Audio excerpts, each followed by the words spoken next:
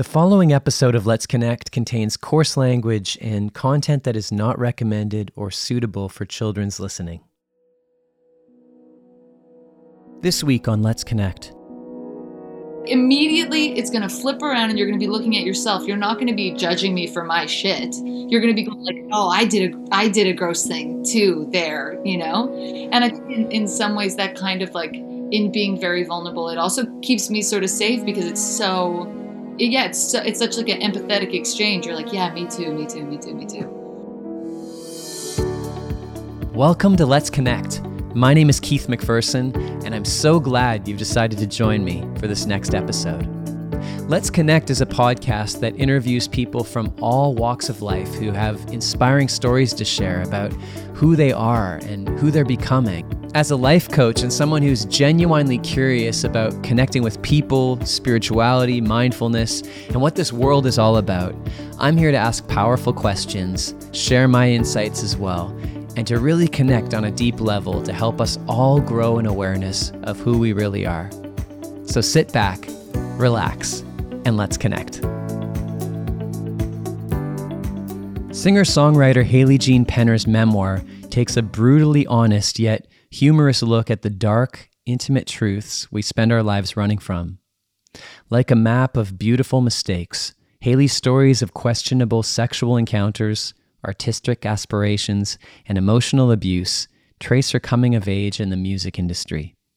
Hayley explores all her relationships, and I mean all her relationships, from her childhood as the daughter of celebrity Fred Penner to the destructive and coercive relationship with her boss, to an encounter with an actor that we all know but we mustn't name, and brings them all together in a series of sharp, touching vignettes. People You Follow is the name of the book, and it straddles the delicate boundary between ethical and unethical behavior, self-protection and self-destruction, power and weakness, giddiness and despair. And joining me today on the podcast is Hayley Jean Penner, and I couldn't be more excited. I've known Hayley for a number of years. Actually, we go way back to when I was playing music. I think I must have been around 20 years old playing at a church basement every Sunday at Holy Rosary Church, and Hayley used to come with her family. That's where we first met, and I have fond memories of Hayley back then. It's amazing, you know, People You Follow. I just finished reading Hayley's book, and it is an incredible read. I highly recommend you going to check it out. But reading this book, I had no idea the stories and the situations that Hayley was living underneath the surface, you could say. So today, Hayley's going to be on the show, and we're going to be speaking about what the process was like to write such a vulnerable, real book that, honestly, I think it's one of the most vulnerable books I've ever read, what that process was like and how she navigated the times of her life. So very excited to share that conversation with you today on the podcast. Just before we get into it, I want to remind you to subscribe to my YouTube channel, Keith M. Mack, where I post videos of the podcast. You can also subscribe to the podcast itself on iTunes, Spotify, any device that you listen to podcasts on, and any platform. I should be there. And also your comments, your questions, your guest ideas. If you have coaching questions as well, feel free to leave me a voicemail at the podcast site. keithmcpherson.ca is my website. Or you could also send me an email as well, keith@keithmcpherson.ca. I would love to hear from you and hear how this podcast is reaching you and touching your heart. So without further ado, everybody, we're going to jump right in today and meet Hayley Jean Penner, author of People You Follow. All right, Hayley Jean Penner, thank you so much for being here. And wow, it's just so great to see you after all these years again. I know, it's been like a decade. Honestly, I think it's been more than a decade since I saw you. I was trying to think of the last time I saw you, and I don't have access to that memory. I don't know where it is. Yeah, I know. So much has happened to you since I last saw you. And I know that because I've been up in the early hours of the morning reading your book. You've kept me awake past my curfew for like 3 nights in a row. Amazing. It's an amazing book, and I'm so excited for people to be to reading it. But I just to start, I wanted to just for people that aren't familiar with you and your story, they're going to find out a lot about you and your story in your book. But just take me back to the beginning of your story around music. I'm curious about what inspired you to even start a music career and get that all going? I mean, I think first of all, I started because I grew up in like a very musical household, like with my father. It was just sort of it was just what my home life looked like. Like my dad was on tour, or we would visit him at, at a show or in the studio. And then even when I wasn't with him, like my mom was a dancer, so we'd be visiting her at her dance studio. So I was very surrounded by the arts forever. But then I really think like my own exploration with songwriting was at like 16, and I really think it had like no ambition, no big ambitions. I was just like, how do I tell this person I'm in love with them without revealing to them that I'm in love with them? Like, how can I like secretly write a song and sing it to them and like hope they get it enough to then maybe fall in love with me too. Like, I really feel like it was just exclusively a path for me to express my feelings that I didn't know how to just say. And then eventually I did it enough times. It was like, oh, I like doing this, but it was not a strategic move. Wow. I could totally relate to this. I feel like so many singer-songwriters get into it just to be seen or to like express their love, right? Oh, completely. Yeah. I wasn't like, I'm going to write a hit today. Never. I was just like, how do I tell him? How do I tell him I love him? Right. How did it transition from that to actually pursuing a career? I mean, I think even that, because I moved to Toronto when I was 19. So I moved out of Winnipeg when I was 19 to Toronto. And that was just, in some ways, to follow a guy. Like, there's a guy who had just moved there that I loved. Yeah. I was like, I'm going to move to Toronto too. So then I moved to Toronto, and I wasn't really doing music at that point. And then I went to journalism school there and was like doing sort of like commercials and things, but I wasn't really like pursuing a musical career. And then I met this manager in Toronto, and I had just been like starting to kind of co-write, but really just with a couple people.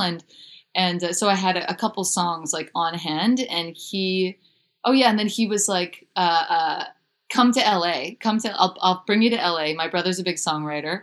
If he likes you, you can stay, we'll sign you and it'll be great. So I feel like in some ways I just sort of fell into it, where I got here and I was like, yeah, I could do this. This could be a thing I do. And then it was just like a 6-year boot camp. Yeah. It was like an education in a lot of things. Yeah, there's like multi-layers to your journey into the music industry, and then moving to LA seems like that's a great word for it, boot camp, life lesson boot camp. Oh yeah, it was a boot camp. Because all my other, like, I sort of dabbled with it through the years, and even working with you with the Four Corners. Right, your old band. Yeah, or my a cappella group. Acapella group, yeah. Right. It was like I dabbled, and then I just fell off the cliff into it. Wow. So I want to get into some of that right now. So the book, I mean, it puts it all out there. This is probably one of the most vulnerable books, to be honest, that I've ever read. I haven't read 50 Shades of Grey. Neither have I. Really? All right. That makes two of us. And I don't suspect this is like that. But I mean, yeah. I've heard people reference 50 Shades of Grey as being very graphic and very just to the point. But your book just puts it out there like so honestly and vulnerably. Like, you're writing about things that I couldn't even believe you put on paper. I was like, Hayley, wow, like how much courage does this woman actually have? Like, what made you write this book in the first place? I mean, what made me write this book is I had like a sort of tough night with a friend of mine, like a really close friend of mine who I'd always had feelings for. And then we had like one night, and it did not pan out the way I wanted it to, or I think even he wanted it to. And then I was just so heartbroken on the back of it. And we like wrote music together a lot. And I was like, I do not feel like writing a song about this. I don't want to sit down and like pluck my acoustic guitar and sing sweetly about this situation. I'm hurt. I'm mad. I'm like all these things that I don't know how to put into music. Like, I don't know how to be mad in music. Mm-hmm. And I don't know how to be like, I mean, my songs are very honest, but I think there's something about even just about the tone of my voice, like my singing voice, that makes everything sort of sweet. Yeah. Like, I have a sort of sweet voice, and even my playing, like I lean towards a sort of sweetness for my own music, and I just didn't want to do that. I was like, I don't feel like writing a sweet, heartbroken, compassionate love song.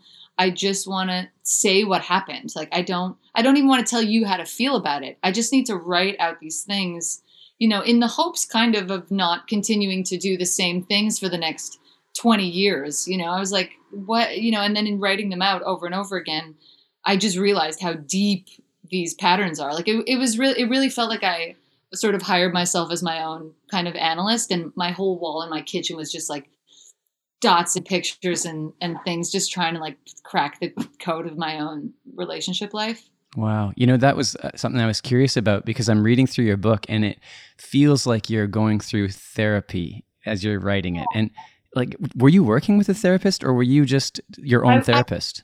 I was definitely working with a therapist at that point, or I think we either started right after or right before. And then I was definitely also my own therapist and just trying to work out my stuff in a way that would, hopefully change some patterns. In my head, as I was reading, I'm like, I wonder if the therapist had given Hayley this as an assignment or something. I know. Was there any of that?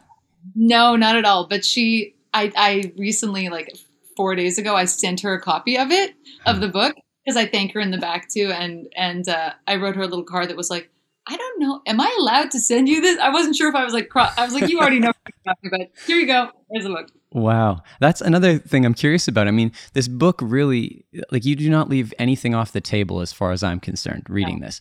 No. So far, just in the advanced copies you've put out, like, what's been the reaction from like your family, your friends? I mean, you really put it all out there.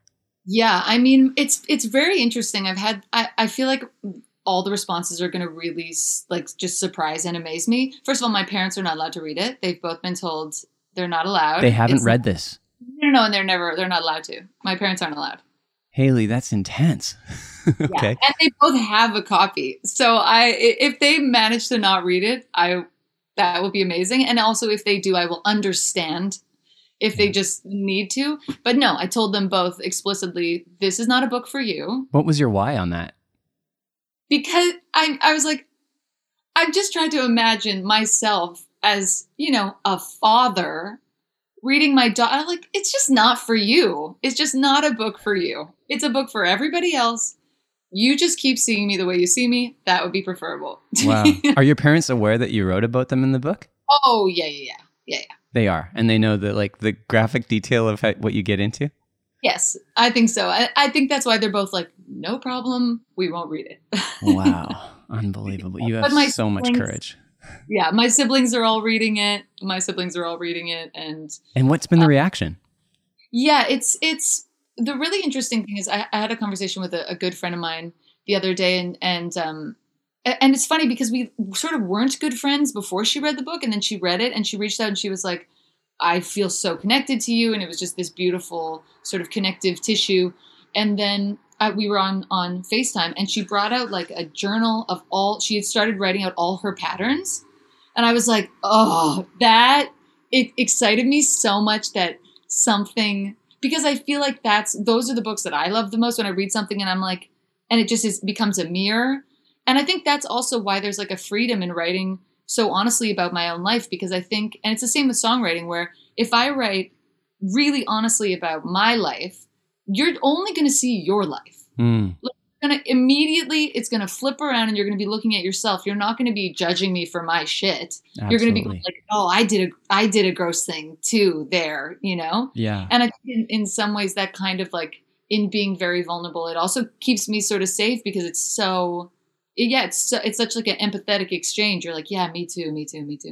Yeah. Well, it does bring up a lot of questions around when you say Me Too, the Me Too movement. I mean, as I was reading through it, I was just getting perspectives about like, wow, how men treat women, the dynamics of relationships, the way the world is right now. It brought up like so many questions in my mind about where are we going in our world? It was just, yeah. Did you know you were writing in that context as you were writing this? I mean, not really. And mostly because like I started writing this, I guess like 3 years ago. So it was kind of right before Me Too sort of started. And there is something sort of funny, I think, that I imagine I'm not alone in feeling, that I started writing the book, and then the Me Too movement sort of hit, Mhm. and there was like a moment of feeling like, oh fuck, I missed it. Like I missed my chance to be a part of this movement because I didn't write early enough. You know, like my issue won't matter in 3 years. You know what I mean? Like this is Wow. the moment, and so it's so funny that sort of pressure you put on yourself. But I'm actually, yeah, my relationship to I've thought a lot about the movement because obviously it's like a necessary adjustments in societal norms, like really damaging, obviously. And I think I really wanted to, with that sort of lens, look at not why just for myself, like why is the guy doing the awful thing, but like why am I staying in this room? Because of course there's a bunch of layers to it and the power dynamics and all these things. But when I started looking at like the number of times I've done it, I was like, I can't exclusively blame you. I just can't. Mhm. I have to in the hopes, even if you're fully to blame, like I can't, it's not about blame. It's about trying to for myself, trying to learn what I did and why I did it so that I can hopefully put myself, you know, make changes in my own life. So Wow. So at this point, after like putting out this book, have you? I'm curious if you've read it back. And I have I got a copy of it, or I got like my sort of early, you know, 20 copies of it, and I read it right away, and I felt very yeah, there's just nothing I wanted to change. I felt really like it's so honest, and I feel really grateful that I was able to be that honest. And I think that's the only thing I would have regret, not being that honest, but not being that honest. You know what I right, mean? right. There were moments where I thought I was lying or where I wasn't being totally truthful. Then I think that could have kept me up at night. But yeah. How did you get yourself into the state of writing that honest and vulnerable? I mean, I don't think I've ever read anything that honest and vulnerable. How did you get there? You know, it was sort of an accident, like my writing process, but now I like swear by it, which is I would write and, you know, one of these stories. And then immediately, even if it was in an early draft, I would record it just on my iPhone and then take it for a walk and just like go for a walk and listen to myself reading my own story to me. Wow. Because it was the only way I could make sure I wasn't lying to myself. Because writing, you can sort of like, you know, massage something in a way that kind of serves it up to you in a way that you can look at and read and believe. Mm. But there was something about the honesty of speaking that when I heard it in my headphones alone, walking, you know, through Winnipeg or LA or wherever, I was like, you don't mean that. Mm. You don't mean that. You don't mean that. Go, you have to change that. Wow. So I'd be like editing while walking and like talking to my past self and my future self and, you know, my AirPods. Wow. So who have you discovered yourself to be in this process? Like, who are you? What a question, Keith. What a question. Who am I? I mean, I'm like everybody. I'm like everybody else. I'm like a flawed, confused, not flawed because flaws aren't a real thing, but I'm just like a person trying to figure my stuff out and trying to mostly change my patterns in the hopes of learning something new. You know, like if I keep going down the same sort of path, it'll be just as like exciting and tasty and like fun and dark and you know, satisfying in a toxic way, but I won't learn anything new. And I really would like to continue learning new things. So that's the goal, really. I won't be surprised. Like, what have you discovered about yourself in the process of writing this book? What have I discovered? I mean, I've discovered a lot of things. I've discovered a lot of things surrounding, you know, growing up with a famous dad. Just like, especially because I tend to fall for men who are very, very present and then far away, and very, very present and far away. I noticed that pattern as I was reading your book. Yeah. Yeah, but I sort of feel like I hadn't really thought it through because I have such an incredible father. Like he's so loving and kind and always was. Like I have no complaints about the father that I got. And we should just name it too for people that don't know it. Yeah, Fred Penner. Fred Penner, the children's entertainer, Canadian icon. Yeah, he's amazing. Yeah. Parenting icon. But it's funny because I've been thinking back on like, because that was a big question. Like, where did this start? I have a great dad. Yeah. Like, where did this start? I have a great father. But then I really thought of, like he started touring heavily when I was a kid. And for a kid, you don't really understand what's happening. So all you know is like, dad's here, dad loves me, this is the best. And then the next day, dad's just gone for 3 weeks. And you might not, then there's this moment of like, did I do something? Like, did I do something wrong? Like, is there something that I did that I didn't pick up on that I don't realize I did? And then he comes back and you're so happy to see him. You don't want to waste time being like, I was really hurt for the last 3 weeks. So you're just like, yay, let's go to the park and have a good time. And then you have a good time and then he leaves again and you're like, I did it again. Like I did it again. What did I do?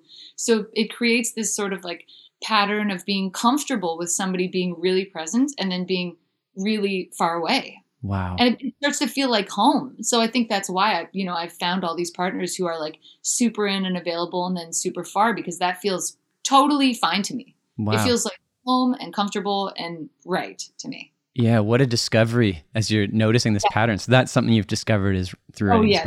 That was a major discovery for sure. And like, now that you know that, I mean, I'm just curious, like, what's your current dating situation like? Oh gosh. Well, I'm dating. Uh-huh. It's funny because I'm trying to do the opposite of what my instincts are. I'm trying to, like, when I have an instinct, I'm trying to go like shush instinct. Like I like I was seeing somebody or am seeing somebody who I know will want to do nice things for me. And that makes me incredibly nervous. Like, because especially now going into fall, there's like going to be a bunch of, it's like the book and the album and then my birthday and then like Thanksgiving and Christmas and New Year's. And it fills me with anxiety because I'm like, he's going to want to do all these nice things for me. Can I handle these nice things? Like the thought of somebody being like consistently present and there terrifies me. So I'm trying to like fight my commitment phobia, apparently. And also, yeah. I'm just curious, like, what terrifies you about being loved by somebody? It doesn't make sense, Keith. I don't have the answer to that. I think I don't know. I think I'm just very out of practice. Like really my last like committed, like we are a couple relationship was like 10 years ago. Wow. But this is what happens in LA. LA is a cesspool. I mean, I love LA, but it's very easy to just sort of like stay in these like committed but non-committed kind of things. And then you like meet somebody else and you just like, it just sort of is a city like that. It's a very odd city for love. And I don't think I'm alone in feeling that way.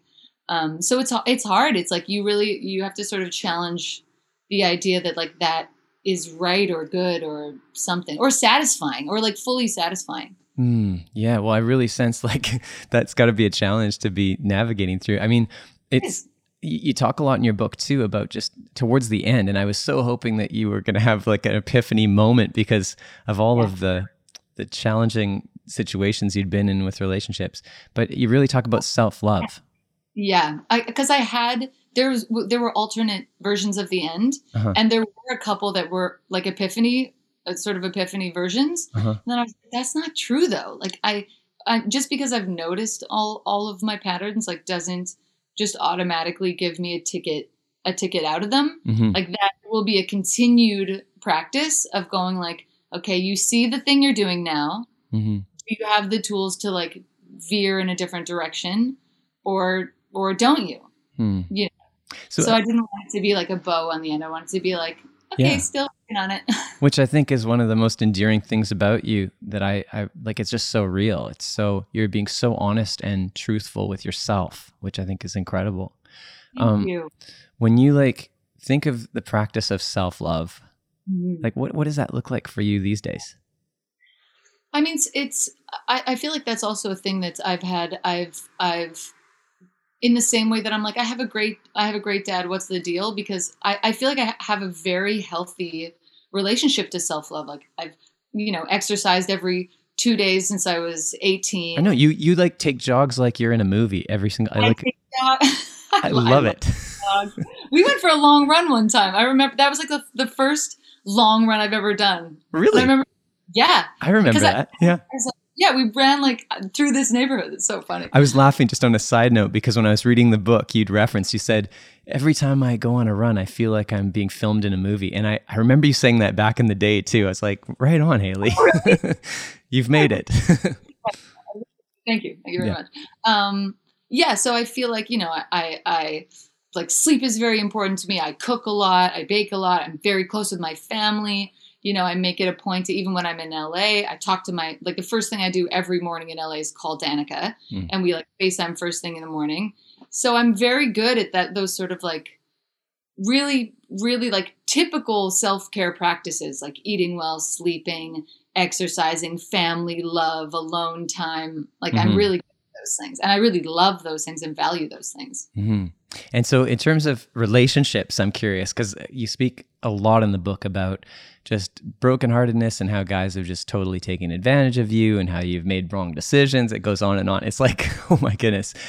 I'm just so curious in that regard.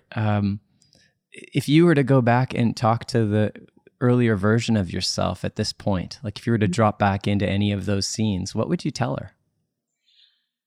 I mean, the truth is I really wouldn't tell her anything. I would be like, you have to go through this. And I even I look back on my Winnipeg self as an 18-year-old. And I just really felt like I had it all figured out. I was like, I've never had to struggle. I'm comfy. I have a great family. I don't need anything I don't have. I make friends easily. Life's fine. Life's good. It's okay. So I'm deeply grateful to LA for just kicking the out of me. Yeah. Really, because it just leveled me in this way that now I feel like, when I was living in Toronto, I remember I was house sitting for a friend and she came home sort of distraught one day. And she said, I just found out my boyfriend cheated on me. And 22-year-old Haley was like, that's it. It's over forever. You're out. You're never talking to him again, blah, blah, blah. And I don't even kind of feel like that anymore. How do you feel now? Now I feel like, okay, so let's have a conversation about this. Why did it happen? Who was it with? What's the deeper issue here? Was it just a random thing? Does it even matter? Is it okay that's, I don't know, because I sort of think those betrayals aren't at all about sex. They're just about the betrayal. They're about lying. They're about feeling like somebody has been, lying to your face and going to sleep beside you. That's the thing, especially I think for women, that will kill us is if we feel like somebody's just been lying to your face. It's not about the sex. I really don't think it is. Mm-hmm. But yeah, now I just don't feel like, I think more than my feeling about it changing, it's that I have no judgment for that situation anymore. I have zero judgment for the cheater or the person who's getting cheated on. It's not a sign of a bad person. It's just a thing that happens for whatever number of reasons. And I'm really grateful for that. I'm really grateful that my sort of pain and struggle has turned into just a complete lack of judgment. You could tell me you did anything at all and I would just have no judgment. And it doesn't mean necessarily that I'd be able to be a close friend of yours. If you were I murdered a person, right? Maybe it wouldn't be tight, but I would want to hear you. I'd want to understand. Yeah. That movie Dead Man Walking, where she's interviewing this, I'm so curious about why people do bad things that aren't bad, bad things, but why people go to dark places. So why no judgment now? I think because I've now been in positions that I never, ever, ever would have seen myself in. And especially as like the other woman for several years, I never would have seen myself as like this stereotypical picture of what an affair looks like. Like I don't feel like but that's the thing. It's like, these are all stereotypes of like, what does that woman look like or seem like or whatever. But I never related to that. I felt like I had very like clear morals and whatever. So to have been in this situation where I've now done so much that I never thought I was capable of being a part of, it really changes your perspective on like, okay, well, I think I'm a good person. I know I'm a good person. I care about the people I love. I care about people I don't love, like I'm kind to servers. Like I'm a good person, but I've also done all these things that I'm not totally proud of, but I'm grateful for. So yeah, it just sort of levels judgment. Do you have any regrets? No, zero. Wow. None. I mean, I have one regret, which was I got a very, very, very bad haircut like 4 years ago. And it devastated me. Like a full year, I couldn't look in the mirror. I was devastated. Wow. Like those are the type of regrets I have. Like we went on a trip once and I forgot to bring like a certain type of chips. That is upsetting. I'm like, why? I could have. Why didn't I bring that type of chip? Like I don't have big regrets because it feels a little bit like whatever, like the butterfly effect. You go back and you kill a butterfly and your whole life is different. Yeah. And I really, really believe that. Like I can't be happy in this moment while going back in time and changing anything at all, because it's all really influenced where I am now. Yeah. It's like actually perfectly on time in the most bizarre way, isn't it? Yeah, in the most bizarre way. Yeah. Wow. When you were reading back the book, I just currently, if you were to think of one of your favorite moments in the book, just to share that with the listeners and people watching. I have a couple of favorite moments. One of them is one of the first stories I wrote, which is it's called the Standard Hotel Room 911, and it's like at the end of I'm in with this guy named Daniel, and the line is like, he stood naked in a fancy hotel room in the middle of the night on a one night stand and ate an entire box of Oreos. Oh yeah, I remember that. It was such a funny moment because we were literally on a one night stand. He was like a famous, like just approaching real like fame. And I'm in this like fancy hotel in LA, like downtown. And I was like, what is he doing? And I sort of opened my eyes and he's naked and he's like stumbling against the walls. And then I just hear like what is happening? I sort of saw him like nibbling like at a campsite. It was so funny. And then in the morning he asked me, he was like, did you hear me have my snack last night? I was like, yeah, I heard you have your snack. What was it about that moment for you that like you love or you appreciate the most? It was like a need he had that he just addressed. Like regardless of who was nearby, he was just like, this is a thing I want and need. I'm going to go get the thing I want and need. Wow. And I just think it's so funny. And also I think so many parts of that book are me not doing that, are me going like, here's a thing I want and need. Don't do that. Don't do that thing you want and need. Don't do that. So to see somebody just go like, I want a box of Oreos right now. I don't care it's the middle of the night. I don't care that I have a stranger in my bed in a fancy hotel room and I might not see her ever again. I want to go eat a snack. Like, wow. I respect that. Wow, that's hilarious. I'm curious about that. Just this up and coming celebrity that you were dating, and he's nameless. You can't name him, and I can't. I won't. But I'm just curious, like, because you met him on what you called a celebrity dating app. It's so funny. I really can say what it is. You can't say what it is, but I'm just. Oh, it is. It's called Raya. It's like not. It's really. I don't even think it's like a celebrity dating app anymore, but it's kind of what it is. Like, can you explain this? I was just like so curious when you can go on there and date celebrities. Yeah, kind of. It's like, I feel like it's mostly male celebrities and women and just women, just females. Wow. It's it's a strange place. You just swipe like John Mayer's on there, just like people are on there. No kidding. Yeah. And you just like them and then maybe they like you too. And then you have a chat. What's your take? I mean, in the book you talk about, I can't remember how old you were, but you were writing on a piece of paper two things that you wanted the most out of life: fame and was it dating Paul or being with? Yeah, dating Paul's love. Yeah, and then you threw it out the window, and it magically comes back to you, which people can find out in the book. You were like really driven to be famous at an early age. What was that all about? I mean, it's funny because I've found, because we moved out of my childhood home sort of, I mean, several years ago. 303. I remember it well.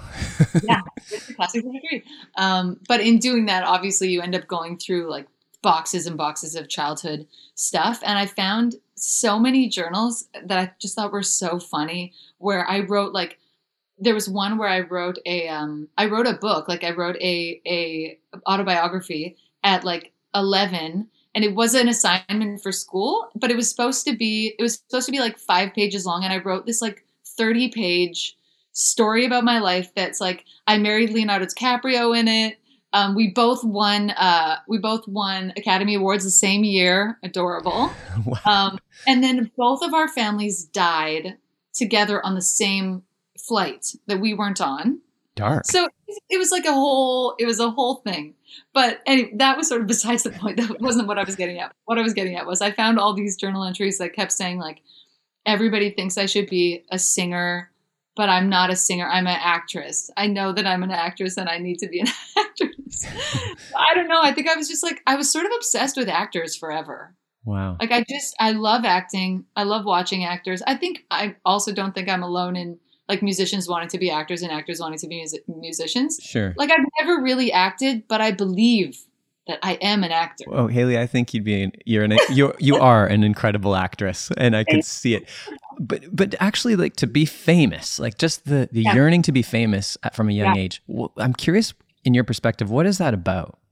I mean, I think, of course, a part of it comes from being raised with a person who is famous. Yeah. I think also that desire has definitely faded. I think it was more important to me as a kid. It was more important to me as a young person because I think I equated fame with success. And now I just don't at all. Like now there's so many people who I really see as successful, like myself included, who I'm not famous, but it's like what I value in a career has really changed. But I think as a kid, you can't really see like the nuance of like, yeah, people's careers or creativity, or like, okay, maybe that person isn't the most well-known person in the world, but they own a home and have a beautiful life and a family and like are making their life off the thing they love. Like that's success. That's huge success. Yeah. So it just sort of changed. It kind of morphed. Got it. So I know some people are going to be curious and they'll email me if I don't ask you about just some stories growing up as a dad that's Fred Penner. And people listening in the US, Fred Penner is a Canadian children's entertainer, very well known. All of us grew up watching him on TV. Yeah. I'd love for you to, you share a few stories in the book that are hilarious about growing up with him, but just to recount it a little bit, what was it like to be the daughter of Fred Penner? I mean, it was, I think I got the best, like my brother got really bullied. Damien got quite bullied for a while about it. And I think my sisters too sort of struggled with it from time to time. And for whatever reason, I didn't really get bullied about it, or that my bullying was really short-lived. So for the most part, my relationship to it was just this, like, in hindsight, kind of damaging, like, early thing where I really felt really special, where I felt like, I can make friends who I've never met before, and they come over and they're like in awe of my dad. So there is a kind of thing that happens where you're like, oh, I have like an ace. Like I don't have to be, it doesn't have to all sit on my shoulders. I can just be like, look at him. Like if I don't have anything to say, I can just check it out. Fred Penner. Yeah. So it's, and that's another reason why I'm really grateful to LA, is like going to a place where like nobody cares. Nobody knows who he is. Nobody cares. It doesn't matter. It's like you're there, you have to pave your own way. And I think in a way that sort of subconsciously I was looking for that. I was looking for like, okay, I have to make my own world. And it is so interesting that like in creating my own world, you return home to to branch out, or you branch out by returning home. Yeah. But yeah, it was just on a side note, I love how you accidentally have arrived back in Winnipeg over the last few months. It's bananas. It is bananas to me. It's also crazy because I started writing this book in Winnipeg. I was on a flight to Winnipeg, and it all started here. Like the first stories were written here, walking past this place, like listening to it. So to be here now by accident, totally by accident, like I was here for a trip, top of March, pandemic hit. I was like, I'm not going back right now. Why would I go back right now? I'm going to stay here. And now it's been what, six months? 6 months. And I'm here, and I'm so grateful because it's just the most, especially even though my parents aren't allowed to read it, in releasing something so vulnerable and honest. I'm so grateful to be in like the safest possible place in the world. I'm in my dad's home where I'm living on my own because he's in BC. My siblings are all 10 minutes away in either direction. My mom's down the street. You know, she like brings over cooked meals sometimes. I'm just like taken care of here, which is really nice in preparing to like de-skin myself and be like, what do you guys think? You know? Yeah, absolutely. Well, I mean, the book is about to come out as we're doing this conversation, and I can only imagine what kind of acclaim is going to come in the next few months for you. Thank you. For people that are reading this book, what is your hope for the reader? I mean, yeah, really my hope is that it does sort of shine a mirror on yourself, and that it makes you kind of reflect on your own sexual history and family history, and it makes you like more curious about yourself. That it makes you want to like put in the time and like string up all of your exes on a whiteboard in your kitchen and be like, wow, why did I do that? Like, really, why did I do that? Like, why did I make that decision at that time?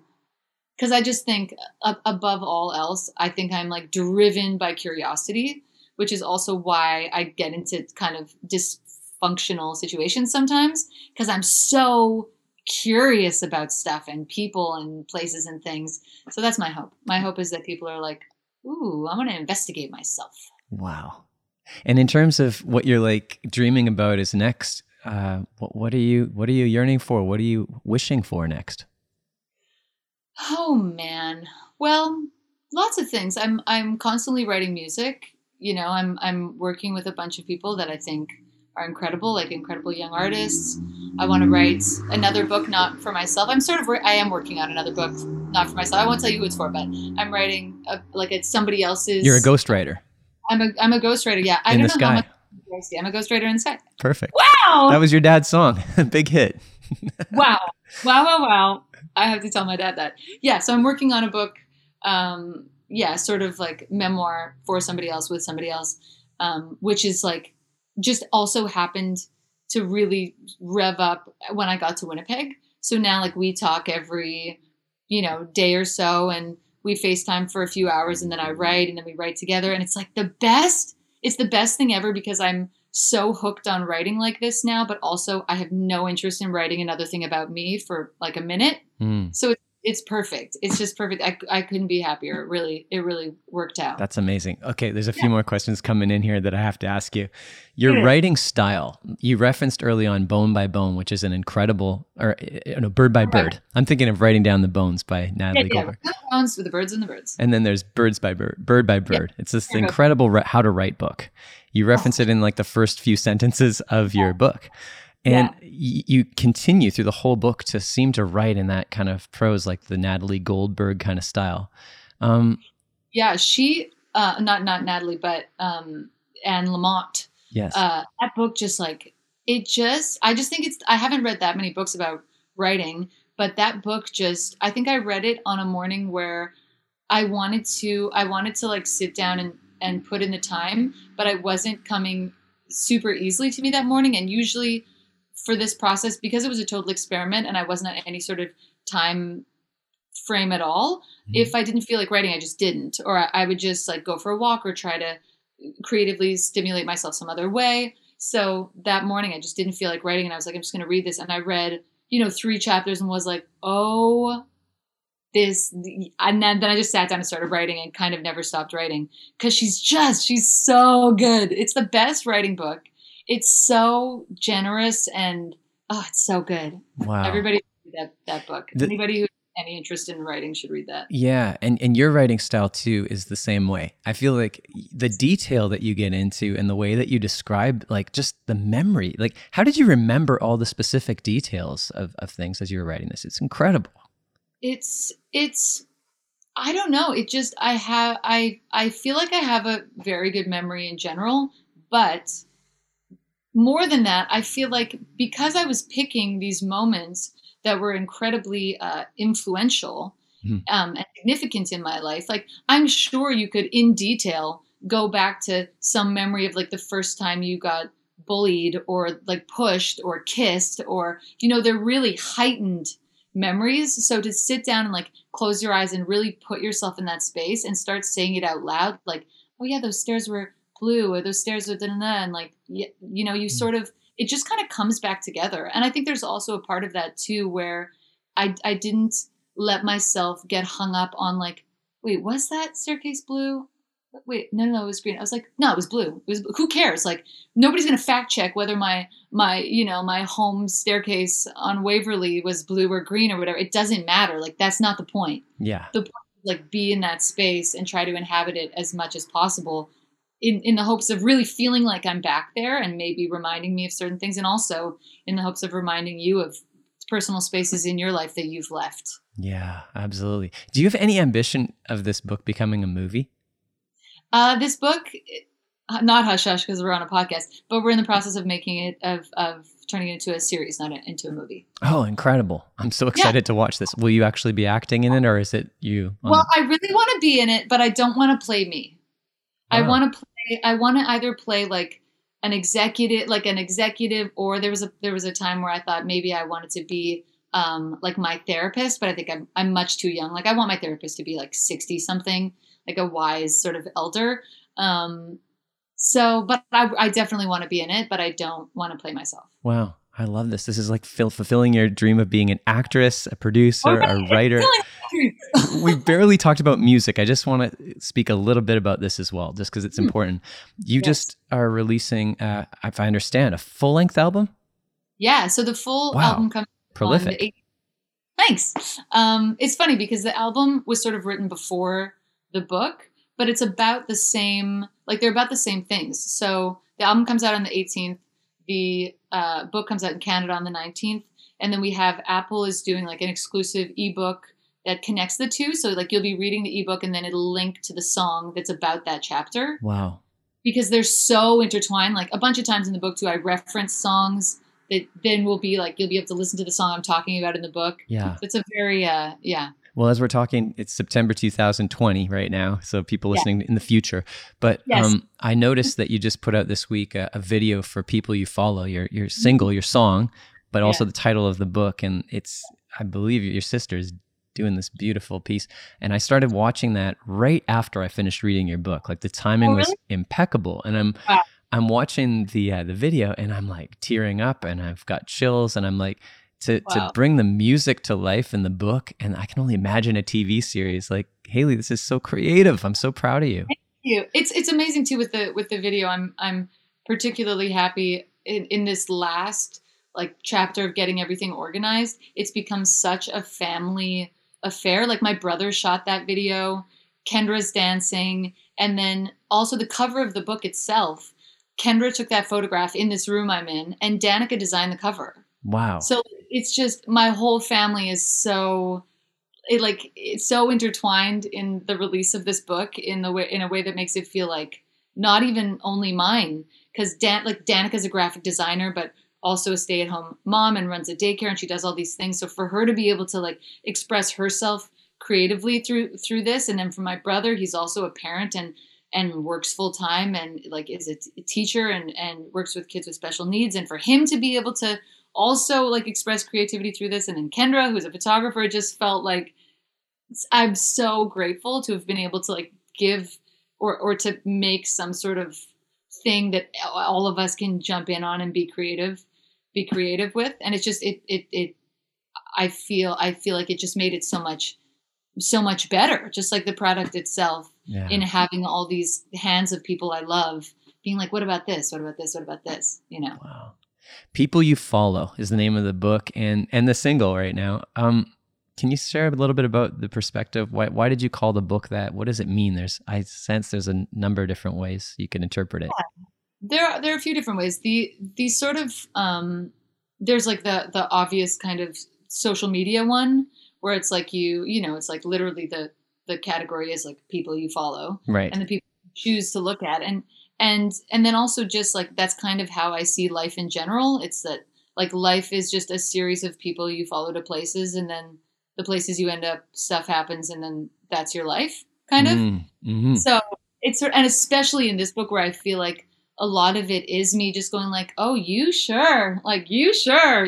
Just me like literally being, letting myself and following these people kind of all over the world. Like, that's why I moved to Toronto. That's why I moved to LA. Like, that's sort of what guided a lot of these like big life shifts. So yeah, that was really the driving force behind that title. Wow. It's amazing to like just know you on one level and then to know all this other stuff that's happened that I was never aware of, and it got me thinking about social media and how, we see certain people posting things online, but then we don't really know the extent of what's going on under the surface. Oh, totally. Yeah. Totally. I mean, I even look back on some pictures from the time that I'm writing about, like the first 5 years when I was in LA, and I look like, to me, I look like something's going on, but I can also see reading that as like, oh, and I remember even coming back to Winnipeg when I first moved to LA, because I think there's this sort of thing where it's like, just by moving to LA, you've sort of made it. Yes. And it's just not at all true. You can move. So I come back, people would be like, good for you for moving to LA. I'm like, you too can move to LA and live in a basement. Like, it's not that hard. Right. Come on over. Yeah, come on down. It's really glamorous here. Really glamorous. I live in a basement apartment. It's gross. Yeah, so I think looking back on those pictures, I'm like, wow, I was not. And I think that's also why it's hard for my siblings, like particularly my sisters, because I think a lot of that time I didn't talk to them about. I wasn't going like, this is happening, because I think there's also the way you kind of stay in those situations is by not talking about them, is by not going like, this just happened, it doesn't feel right. Yeah. Like it kind of takes, at least for me, it took years of those like, hey, that doesn't feel right things to happen in order for me to go like, so this has been happening for 5 years, and I think maybe it needs to stop. Because if you say it sort of throughout, then maybe you'll get out sooner, and maybe you're not ready to escape yet, or you don't know how, or whatever. I sense there's so many people in that scenario, especially women, I suspect, that are in relationships or situations where it's almost become like an addiction or the attraction and the allure, but then it's like so bad and it's like back and forth.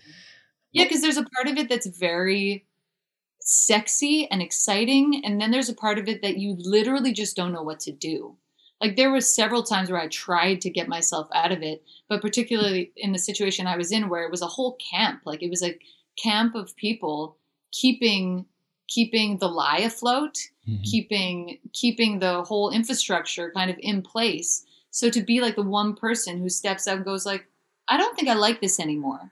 It didn't even feel like it did not feel like a possibility to me. And because they were the only people I knew in LA, I just had no vision. And I also just think that's what happens in abusive relationships in the first place, that you just sort of get like nothing else exists. I'm like, if it's not them, what do I have? I have nothing. And especially when it's then tied into your career and my like ability to even work in the States, because they were the names on my petition, like they were my petitioners to stay in the country. So like it was so hard for me to see keeping my life there, which I wanted very badly and had wanted for a long time, keeping my life there and also creating any sort of boundary or making healthier choices for myself or anything. Wow. You know, you recount later on in the book, you're in conversation with Ben. You revisit each other after, like, just ironically on the street. And I actually printed this out. I want to read it because it was just a very powerful moment in your book.